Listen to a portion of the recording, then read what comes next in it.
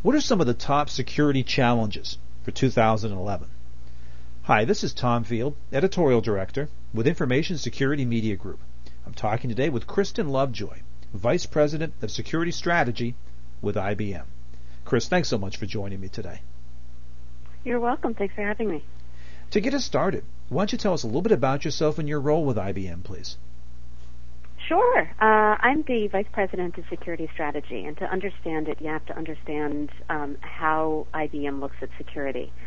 IBM is first and foremost a trusted advisor to our clients. So we help our customers build smart cities, smart grids, new data centers, etc. And security is an aspect of the service that we deliver, and so security is a part of everything we do. We're also a security company. We have 40-plus years providing software, hardware, and services for the security market segment. And then third, as a company, we have close to 500,000 employees across almost 140 companies, and so we're responsible for securing, sort of our internal environment. Now, my responsibility is in the first two buckets that I mentioned. I provide guidance to the various organizations within IBM to explain to them how it is we should be delivering security as part of the products and services that we ourselves deliver to market. And second, as a security company, as the head of strategy, I'm responsible for working with our customers, understanding what kinds of needs they have, and then ensuring that we have the right products and services to, bring to them in the marketplace. Well, you've got a great perspective here because you hear from your internal customers as well as your external customers, and again, on a global scale. Given all of that input, what are the security threats that concern you the most today, and why? Yeah, we're seeing, quite a change, and it's interesting that we're seeing many senior-level executives within organizations coming to us and wanting to have this conversation about some of the emerging threats. So I'm going to take a step back and sort of describe what it is that I'm seeing from my customer's perspective. So as a security executive, when I'm looking at risk to my business, I'm making the decision to work on something because there are three variables that are present. One is there is a threat, that there is a person or persons with a tool or tools that has the capacity to harm my organization. Second, that there is a vulnerability or a hole that can be exploited within my infrastructure. And third, that there is an impact to my business. And what we're seeing in the marketplace is it's not just threats that have changed. We're seeing very well coordinated, very well funded or attackers that are supplied with sort of tools that they've bought from the black market, that are now exploiting any number of vulnerabilities that have become available for exploit, simply because of the changes in the way we architect our environments. It used to be that we build our enterprises, like you would a medieval city. You had a moat around it, and you had guards at the drawbridge making sure only the right people got entrance. And it's changed, with the influx of mobile devices. We've got modern cities with any number of entrances and exits into the organization, and that means that holes within the infrastructure can be exploited by these well-funded attackers. And then third, from an impact perspective, what we're seeing is that, attackers aren't just, attacking, data, if you will, trying to, steal data, for the purposes of making money in some ways. They're going for the critical infrastructure, and that's pretty scary because the impact there isn't financial, it's potentially loss of life or limb. And so those are the things that we're seeing in the marketplace. It's that combination of, emerging threats, more available, widely exploitable vulnerabilities, and escalating impact. Well, Chris, those are evolving threats, and they're big ones, and it's hard for an organization to be able to change to tackle those, particularly a large organization. How has IBM been able to evolve and tackle these threats as they're evolving? Yeah, good question. Our response and our point of view to the marketplace is secure by design. Now, this is not a new concept by any stretch of the imagination, but what it is our suggestion to the marketplace that it is important to design the right level of safety and security into a solution and then maintain the safety and security in the solution life cycle throughout the life cycle. Now, how do you do that? Sort of that is the practical question that most organizations would ask us. And our approach is to say that in order to design security into the infrastructure, we must start thinking about the business initiative. We must start thinking about the business itself. We have to understand within the context of the business, within the context of the people who are interacting with data, which reside on applications, which live on IT infrastructure within a physical facility, we have to understand what the hazards are, what the potential breakpoints are, and then apply a reasonable level of control to control, sort of the potentiality for harm. Now, in IBM, we've structured both a governance model, a set of best practices, and an execution model that enable us to carry that out. That actually, for those who are interested, you can actually download what we call a red guide from the IBM website. One of the red guides is called the IBM Security Blueprint. The IBM Security Blueprint, it represents best practices for the implementation of security throughout the IT infrastructure. We also have, within not just the IT infrastructure, but within the enterprise. And second, we've also published something called the Secure Engineering Framework. This is a framework which is appropriate for the development organizations and specifically for the development organizations and represents best practices for how we can code security into the infrastructure as we're designing it in the first place.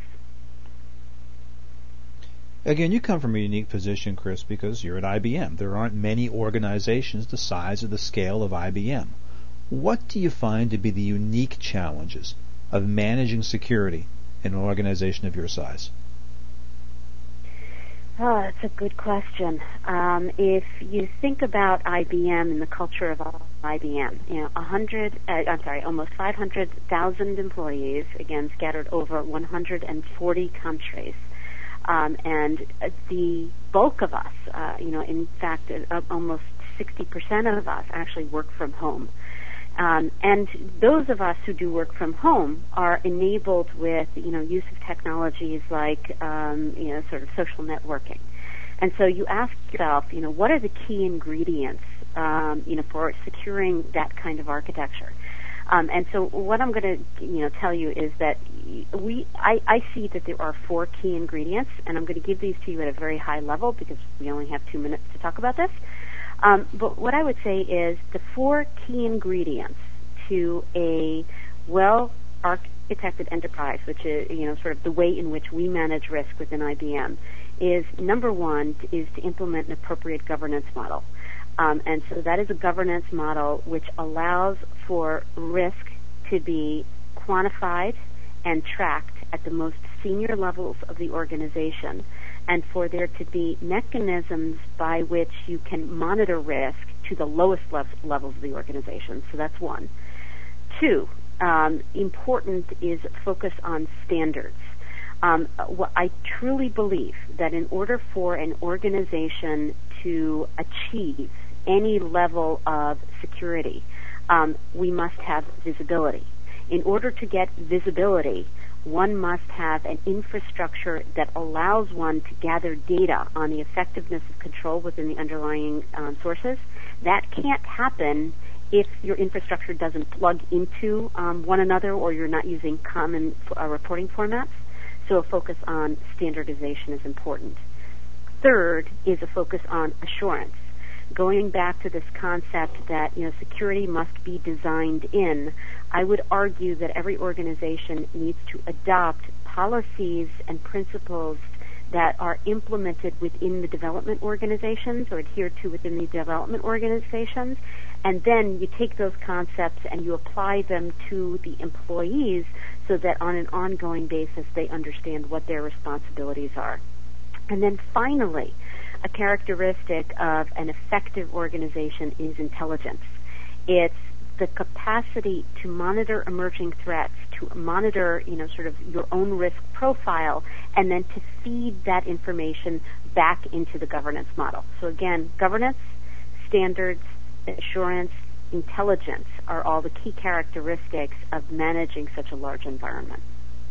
You talked about a couple of things I find interesting. One, the remote work aspect, and then social networking. Now, we spoke about security threats. What are some of the global security trends you're tracking as we head into the new year? And I wouldn't be surprised to hear social networking come up among those. Yeah, no, it's absolutely an issue. I'd say that there's something that's maybe even more compelling, which is the protection of sensors and actuators in the wild. I don't think anybody realizes the extent to which our planet has become intelligent and interconnected. And we talk about the smart planet, and this is an important thing. I want you to think very practically about your automobile today as an example of something new that we need to worry about. Back in 1977, the Olds Toronado was the first car to be introduced to the market with a single computer unit for spark plug timing. Today, the modern car has more than 30 computer chips that's loaded in that car, with more lines of code than an Airbus.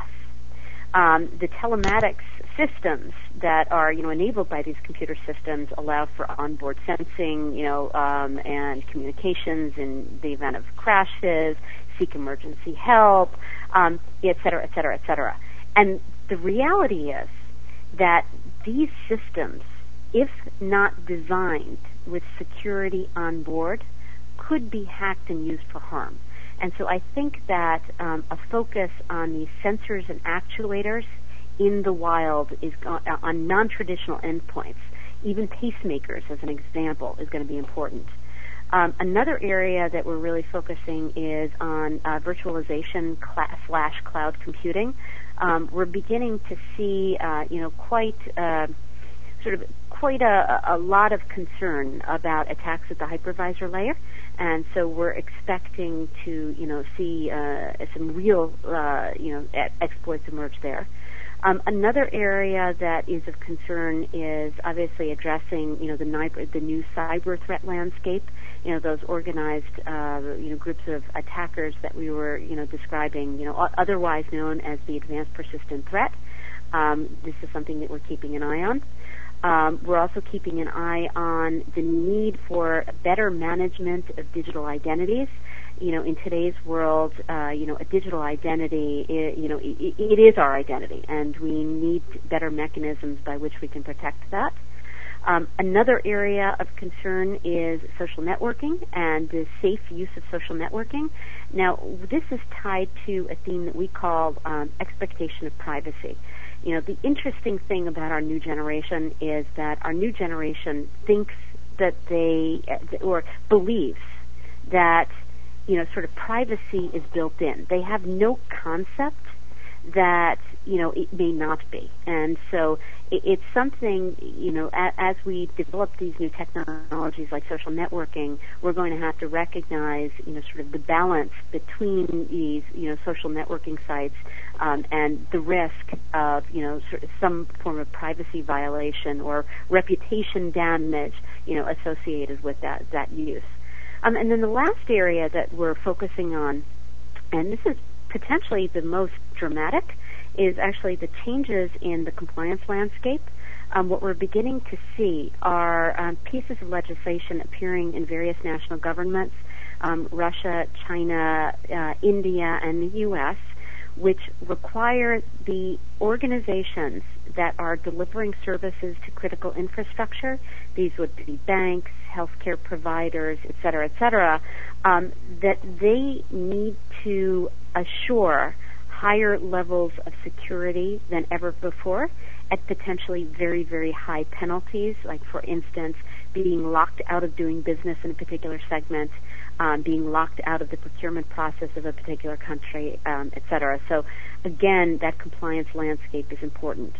So, sort of it's that question of mobility and, what is the impact for us, digitizing all of these devices, managing digital identities, managing, the existent threat, addressing cloud computing virtualization, addressing that expectation of privacy and how that, sort of impacts social networking, and then finally, addressing the compliance complexity. Those are the areas that we're really focused on. Well, you might have just answered my next question with your last point here, and the question is, which of these trends is going to challenge security organizations most? And it sounds like that compliance one might be a biggie. Yeah, and what I would say is, and this is kind of the unfortunate thing, is I have to be a little bit of a cynic here, is that there is a lot of complexity out there, and if you were to ask a customer what's the biggest problem, their biggest problem isn't necessarily compliance. Their biggest problem is complexity. Their biggest problem is the fact that there are 100 million things to deal with, and there are 100 million things to buy. There's not enough time and money to deal with them all, and so they need help in prioritizing. Interestingly enough, compliance becomes the number one reason why a business case for security is fulfilled, because compliance is very easy to understand. It's a hammer. There are teeth. And if I'm a CSO and I'm looking for budget, I'm going to turn to compliance because it's an easy answer. The reality is that, yes, that sort of the changing compliance landscape, I think, is going to create a lot of focus within the businesses. But what I would say to you is, the biggest challenge right now is just in the prioritizing. And when these new compliance regs come out, we're going to have, this problem is going to, I think, become even more exaggerated, because customers are just looking for that prescriptive guidance. What to do, when to do it, how to do it, and what's the benefit. So final question for you, Chris. If you could boil it down, how can security leaders individually do a better job in 2011 than they have done in 2010? I think that the reality is the business leaders, the security leaders, the new security leader, needs to first and foremost focus on the foundation. There is an old axiom out there that says never spend $100 to fence, a $10 horse. And it has been proven that that is true, that there are a finite set of security controls that provide the best value to the security executive. Now, the interesting thing about these security controls is they're not necessarily security. They're process-oriented. Things like change and configuration management, release management, problem and incident management, these are all key controls, in addition to the traditional identity and access management, encryption management, threat and vulnerability management, and security information and event management. What I would say is that in order for a security executive to be successful, they must, A, recognize that security is about managing risk. To manage risk, you don't need to buy a product or a service that starts with the word security. You need to look within your environment, you need to understand the business service you're trying to protect, and you need to use the appropriate controls, the operational controls, the administrative controls, the physical controls that help you to do that. Oftentimes, those are not necessarily going to be security. 2, the business leader must focus on assuring that in addition to the tactical controls that they've implemented to protect the business, that they're really focusing on how to better get visibility, to understand the effectiveness of all of that underlying GORP. So once they've implemented the processes, they've implemented the controls, that they build those measurement systems that allow them to gain the, sort of the insight necessary for them to make continued good business decisions. Kristen, you're an eloquent spokesperson. I appreciate very much your time and your insight today. My pleasure. Anytime. We've been talking about global security challenges. We've been talking with Kristen Lovejoy, Vice President of Security Strategy with IBM. For Information Security Media Group, I'm Tom Field. Thank you very much.